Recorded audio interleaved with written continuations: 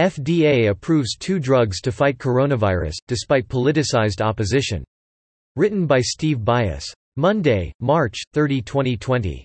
The Food and Drug Administration (FDA) has given a limited emergency use for 2 anti-malarial drugs that President Donald Trump has championed as potentially efficacious against the coronavirus, also called COVID-19, and that some Democratic governors have banned in what many regard as a politicized response.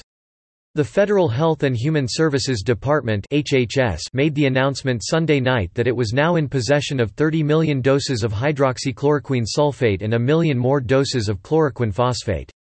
The drugs were donated to the Strategic National Stockpile, which stores potentially life-saving medicines and other supplies.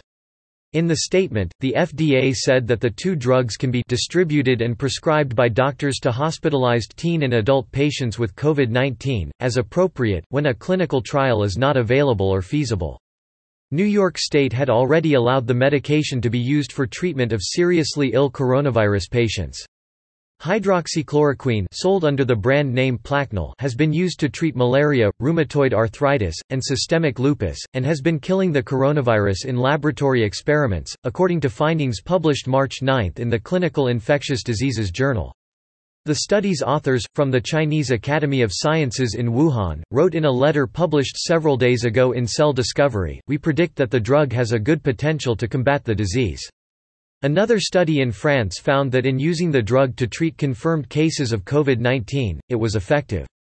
In a controlled study, 20 patients were given 600 mg of Plaquenil each day, and found that half of the treated group went from positive, meaning they had the disease, to negative, meaning the disease had been eliminated from the patient's system for the virus by the 3rd day. By the 6th day, that figure had increased to 70%.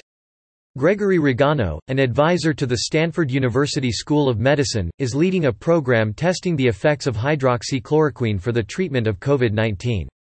He appeared on The Tucker Carlson Show and pleaded publicly with President Trump to authorize its use against coronavirus immediately.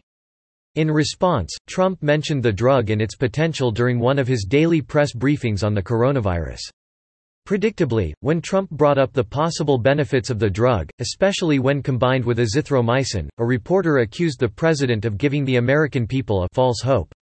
Amazingly, despite the deep concern over the virus, it became almost a Democratic Party talking point to be against even trying the drug, with leading media figures on the left often dismissing it as useless.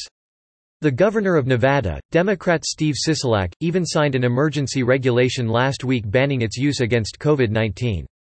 This emergency regulation protects Nevadans who need these drugs for legitimate medical purposes, Sisolak said in his order.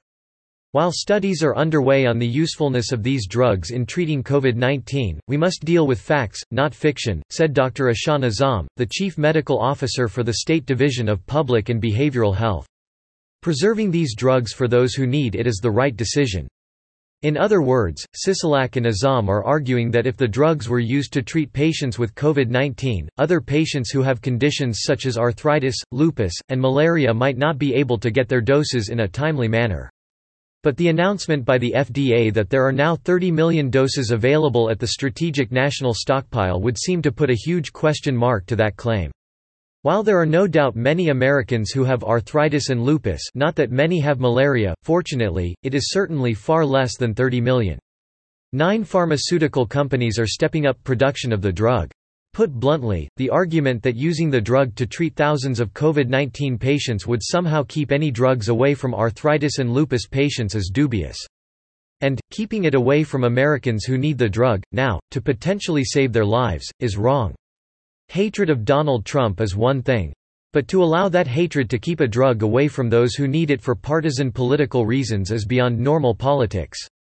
It is evil. This also illustrates the dangers of what can happen when government makes medical decisions, instead of doctors and medical scientists. It should warn us away from any form of socialized medicine. Do we really want politicized doctors making medical decisions? Subscribe to The New American and listen to more by clicking podcast on the top right corner of our homepage. Also, please consider donating to help us push out more content for you, our listeners.